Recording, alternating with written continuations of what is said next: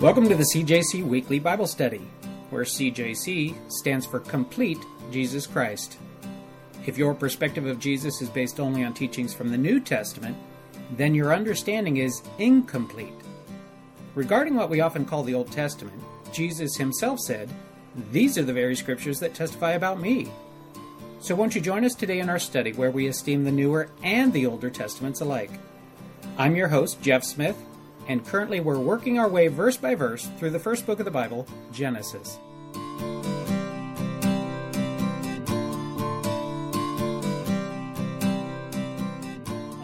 Genesis chapter 26. We're going to be finishing up this chapter today, Genesis chapter 26.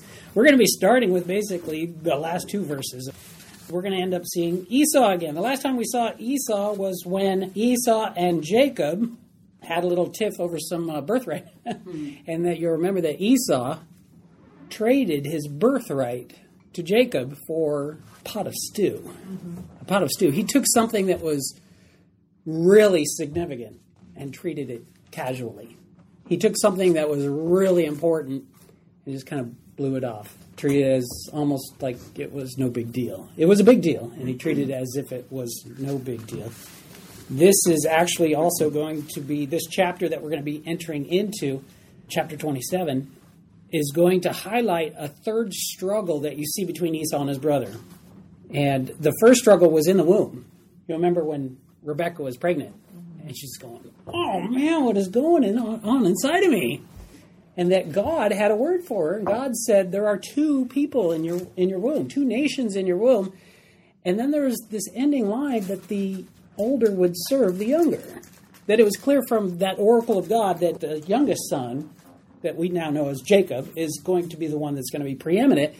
And that it was Esau that was going to be subservient. All right, a superior for Jacob and an inferior for Esau. The blessings that God had given to Abraham were intended to be passed down to Isaac, intending to be passed down, not to Esau the firstborn, but to the secondborn, Jacob. The first struggle was in the womb. That second struggle was over the birthright. And now we're going to see in chapter 37 this other struggle over a blessing. But here we are resuming then with Esau, remembering the last time we were together with Esau and Jacob, and that was the struggle over the birthright. So in verse 34, it says this: When Esau was 40 years old, he took as wives Judith, the daughter of Beeri the Hittite, and Basemath, the daughter of Elon the Hittite. So how old is Esau then? 40. He's 40 years old. So I'm going to fill in some blanks on the wall up here. Esau ends up taking these women as wives when he's 40 years old. Do you remember how old Isaac was when he got married? 40 years old. Yeah, he was 40 years old as well. So Isaac was 40 when he got married, the same age that we see Esau here getting married. All right? 40 years old for each of them. But there's going to be a big difference. Because if you're looking at the women that he ends up marrying, and then you add to that verse 35, somebody mind reading nice and loud verse 35. And they brought grief to Isaac and Rebekah. And they brought grief to Isaac and Rebekah. Who is the they? The context would be from verse 34, right? Judith and Basemath. Yeah, the two wives, the two women that Esau chooses to marry. Did you catch that? Esau chooses to marry. Who chose the wife for Isaac? Do you remember that? Well, God kind of did. But Abraham, Dad kind of had some say in that. Do you remember that story? Dad was like taking his trusted servant, his unnamed but most trusted servant, and says, I want you to go and get a wife for my son, Isaac. This is a really big deal. I want you to go over way far away to the other side of the world and find a woman, because it's going to take that long of a journey to find the right woman for my son. Not just any woman's going to do, and you're certainly not to choose a woman from around here to be the wife of my son. Do you remember all the preparations that were made? That Abraham was very strict about it. He says, this is what you're to do, go do it. If it doesn't work out, then God releases you, but it's going to work out. All right? And so the servant goes to the other side of the world and goes and finds the woman that God has picked out for Isaac. All right? And it's just this perfect arrangement. It comes, and then Isaac ends up getting married to Rebekah at 40 years of age. Contrast that with Esau. There's no big preparation by Dad. Isaac, he was the beneficiary of the planning that his dad had done, right? Isaac's dad was Abraham. Abraham had done lots of planning, lots of forearranging, discernment from the Lord saying, don't marry anyone from around here. And yet he doesn't pass along any of that heritage, it seems, insisting that Esau follow in a like pattern. Esau ends up picking up 2 women from that local area. He ends up marrying people on his own without, it seems, the parents having much involvement, if any at all. There's no mention whatsoever of any involvement on the part of the parents, either instructing him, teaching him, finding a wife for him, or saying this is a bad idea. All right? But we end up finding in verse 35, these women were a grief of mind to Isaac and Rebekah. Talking just a little bit about the names here, about the women, before we move on. Number 1, Judith. This is the only place Judith is mentioned. There's actually 3 different places in Genesis where the mention of Esau's wives comes up, but this is actually the only passage where Judith comes up. And so there's all kinds of speculation as to why that could be. One of the proposals is, well, maybe she died very soon after they got married. That's a possibility. Another possibility is, well, maybe she was barren, which would be interesting because we've seen that happen a lot. Or there could have been something else that might happen. There's no consensus as to why Judith is only mentioned here. But one of the interesting things about her name, she is Hittite. You notice that. She's Hittite. She's not Jewish. She's Hittite. All right? She's not Hebrew. All right? She's Hittite. But her name is a Hebrew name. It's a name that's a very common Hebrew name, meaning Jewish, thus meaning a Jewess or female Judean. So I thought it was kind of interesting. You can't pass that up. You got to mention that. All right? And she's the daughter of Beeri. Beeri becomes a well-known Hebrew name as well that you would see in Hosea chapter 1, verse 1. And then it also recalls that meaning of the Beersheba, the place about the wells, beer meaning well, all right?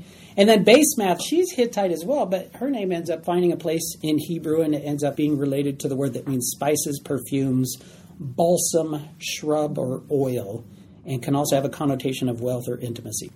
So these 2 women that Esau ends up marrying. The big thing I want to point out, though, is that when we're contrasting, when we're looking at the marriage of Isaac to Rebekah, and we're looking at the marriage of Esau to these 2 women, when it came to Isaac and Rebekah, as we were talking about, it was very particular. It was very deliberate. You're not to pick somebody from around here. Not just anybody's going to do. All right? We want to be very careful. This is a big deal. We want to treat it as a big deal. But with Esau, it doesn't seem to be a big deal. Marrying a woman from this area doesn't seem to be a big deal. He just seems to kind of casually go about it. Oh, wait a minute. Isn't that the way he's been living his life all along? Isn't that how he treated his birthright? It was a big deal, but he treated it casually. It seems that whenever this big deal comes along that we can read about having to do with Esau, he treats it casually. It's like he just, no big deal. You know, it could be that maybe Isaac told Esau, hey, you know what? Rebekah, she's from way over there. I highly recommend that if you're going to find a wife, go over there. And perhaps he was like, it's not that big of a deal. I think I'll just do what I think is right. I think I know well enough that this is going to be fine. As if our ways are better than God's ways, right? Sometimes God's ways are inconvenient. Sometimes God's ways are difficult. And sometimes we want to take the easy way out. And Esau seems to be a take the easy way out kind of guy. But Esau, take the easy way out kind of guy, he takes women from around that area. What's the big deal, though? What is really? I mean, that's probably what he would ask his dad. What's the big deal? I'm marrying 2 Hittite women. What's the big deal? Some of the other passages I want to consider, and we don't have to turn to all of these, but what ends up happening is you'll find out that as we read in verse 35, and they were a grief of mind to Isaac and Rebekah, it becomes such an issue that Rebekah, quite a few verses from now, at the end of the next chapter, ends up saying, I can't stand this anymore. She ends up using it sort of as a ruse, though, when she does this, because her intention is actually to take her favorite son, Jacob, and send him off to her land to find a wife over where she came from. But basically, she calls out to Isaac and says, I can't take this anymore. I can't take these women.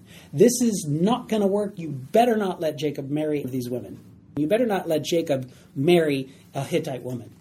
The idea was that when God had called Abraham, he had called Abraham from something over to something else.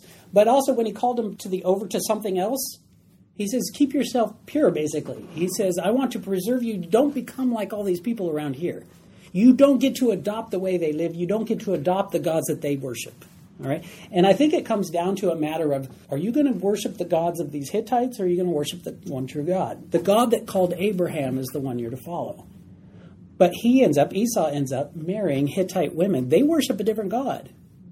They worship a different God. In fact, when you get later on in Deuteronomy, this is after the Exodus, God is talking to Moses, and Moses writes it down for our benefit, or for the benefit of the people at that time, and we get to learn from the lessons there. It says this in Deuteronomy 7, verses 3 and 4, God speaking, Nor shall you make marriages with them. Who's the them? Well, it includes Hittites and Canaanites among a group of 7 specifically named people that become 7 nations of the land at that time. So God is saying, you shall not make marriages with them. You shall not give your daughter to their son, nor take their daughter for your son. And then verse 4, I want to emphasize even more, for they will turn your sons away from following me to serve other gods. And then Moses pens, so the anger of the Lord will be aroused against you and destroy you suddenly. All right? God takes it seriously. God is basically telling them back then what Paul would say in 2 Corinthians, don't become unequally yoked. Don't just go and treat this as a light and casual thing. This is a big deal who you marry. This is a big deal who you align yourself with. This is a big deal who you partner yourself with. And you just because maybe they're the easy way out, or just because you think, they appeal to your cravings or something, doesn't mean you can take the easy way.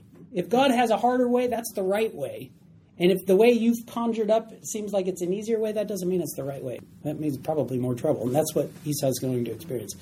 Those women, though, that end up, as God was telling Moses to tell the people, that they will turn you away from me. In 1 Kings chapter 11, verses 1 through 2, it infected even the highest rank of the land. That was King Solomon. King Solomon, you remember when he began his reign, God says, what would you ask of me? And King Solomon's like, I could ask you anything. And he goes, I ask for wisdom.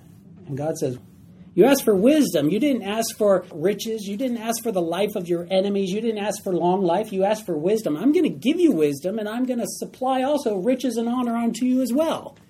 And so God says, I'm going to make you wiser than anybody that's ever lived. So King Solomon, with the wisdom beyond anybody that's ever had wisdom, he ends up falling into the same trap. He ends up marrying women. And it says in 1 Kings chapter 11, verses 1 through 2, it says, but King Solomon loved many foreign women, as well as the daughter of Pharaoh, women of the Moabites, Ammonites, Edomites, Sidonians, and Hittites. Hittites, same group of people that Esau's marrying here. Verse 2, from the nations of whom the Lord had said to the children of Israel, you shall not intermarry with them, nor they with you. Surely they will turn away your hearts after their gods.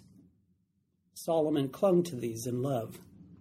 The wisest man, the highest ranking person in the land, falls prey to the same thing. And what ends up happening, if you know the story of Solomon, they succeeded in doing that. They divided his heart.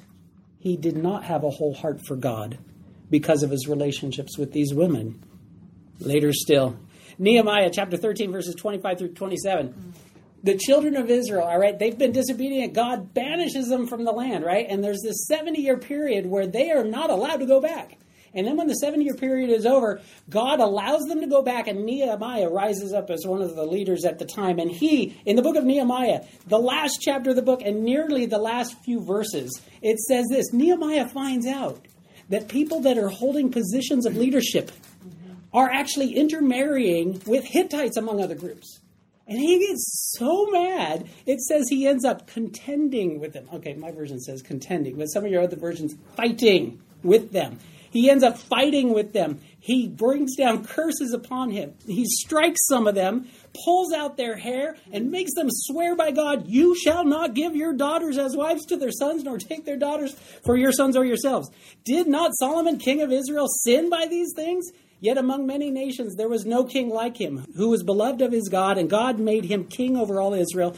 Nevertheless, pagan women caused him even to sin. Should we then hear of your doing all this great evil, transgressing against our God, by marrying pagan women, by marrying unbelievers? All right? So when Paul says don't be unequally yoked, this is the history of being unequally yoked.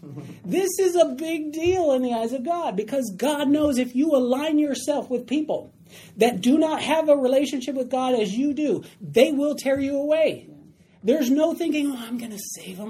God's going to use me and they're going to come to know God through me. No, they're going to drag you away. Do not be unequally yoked. Paul, when he says those words, in 2 Corinthians chapter 6, verses 14 and 15, I need to say this, though. Paul's not speaking specifically and only about marriage. In fact, it doesn't even mention marriage in the context of that passage. It's about an alliance, whether it's a marriage or a friendship or a business partnership, whether it's alliances or memberships to certain groups that you're a part of, Maybe certain associations or certain job committees. Maybe it has to do with subscriptions to magazines that you have. Maybe it has to do with websites that you frequent. Maybe it has to do with businesses that you patronize. If you align yourself too closely to these influencing voices that would draw you away, that would say, we serve other gods, come follow us. That would say, what you believe, that's old-fashioned. That's fine if it works for you, but we've got something else that we follow. If you align yourself too closely, you're going to buy into those ideas.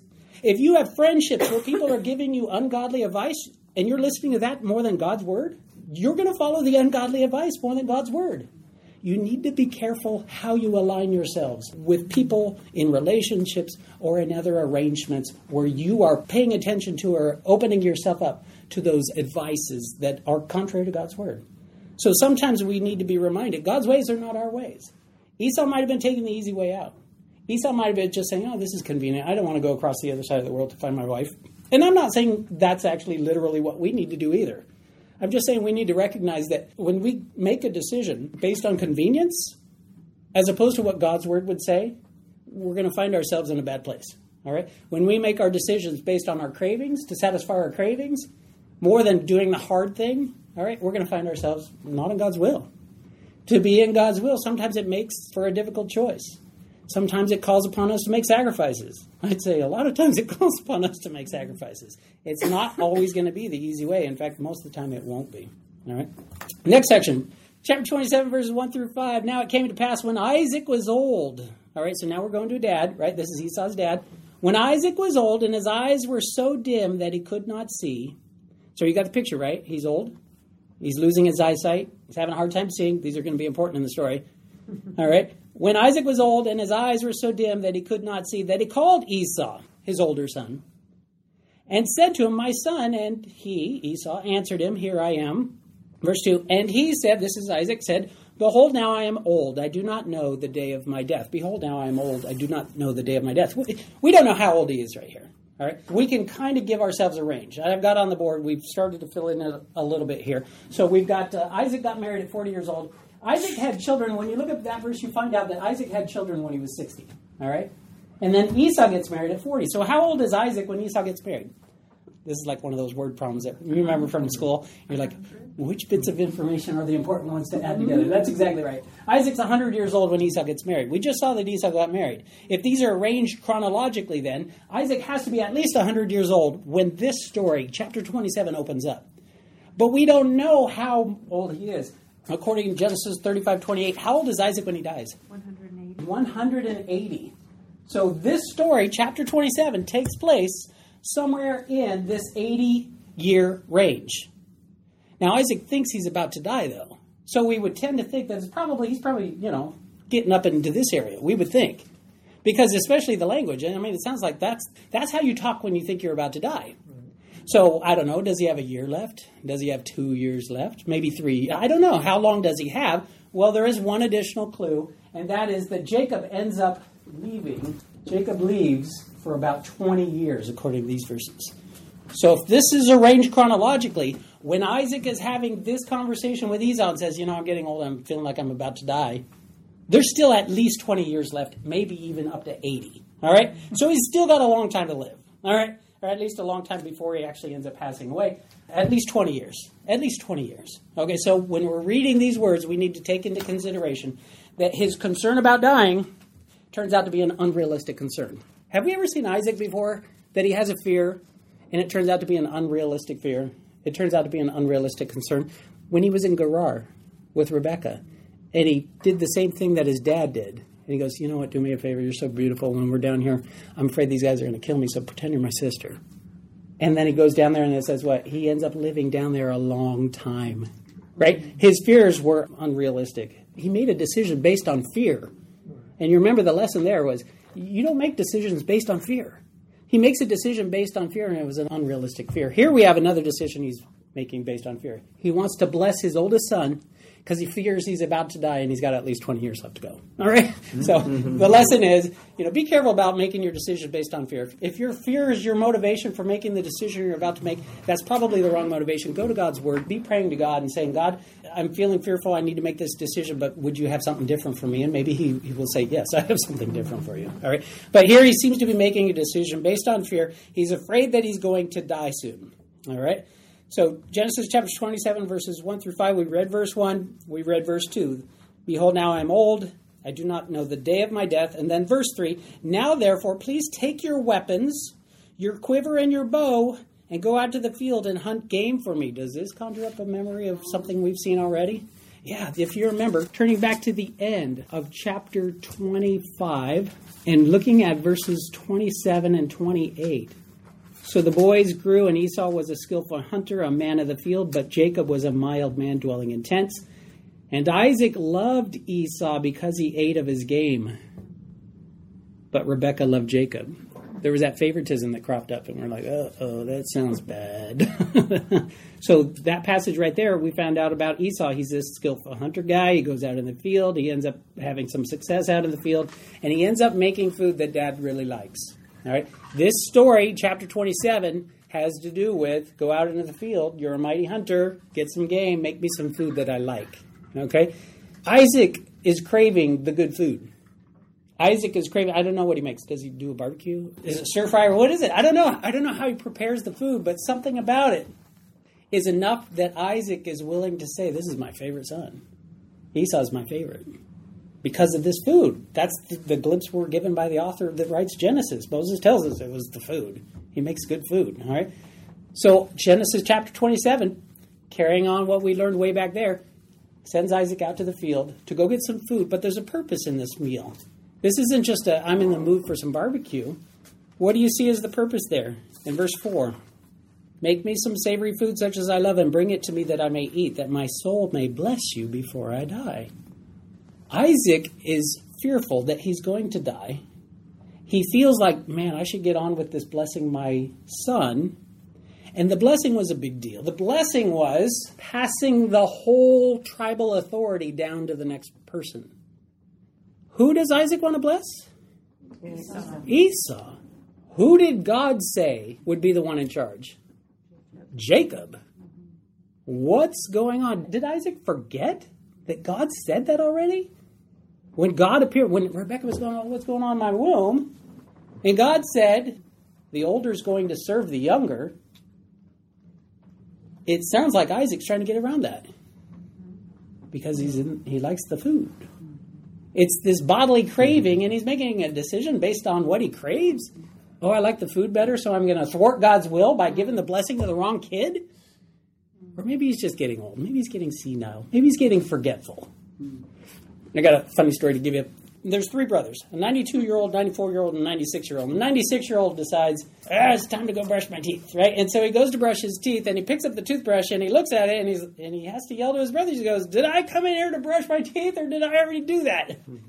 And then the 94-year-old says, I don't know, I'll come up the stairs, and I'll help you figure it out. So the 94-year-old gets on the stairs, and he's got to hold the railing to go up the stairs, so it looks the same whether he's going up or down. And he's halfway up, and he goes, was I going up the stairs or was I going down? And then the 92-year-old is down at the table. He's drinking his cup of milk, and he goes, oh, man, I hope that I never get to be as forgetful as my two older brothers, knock on wood.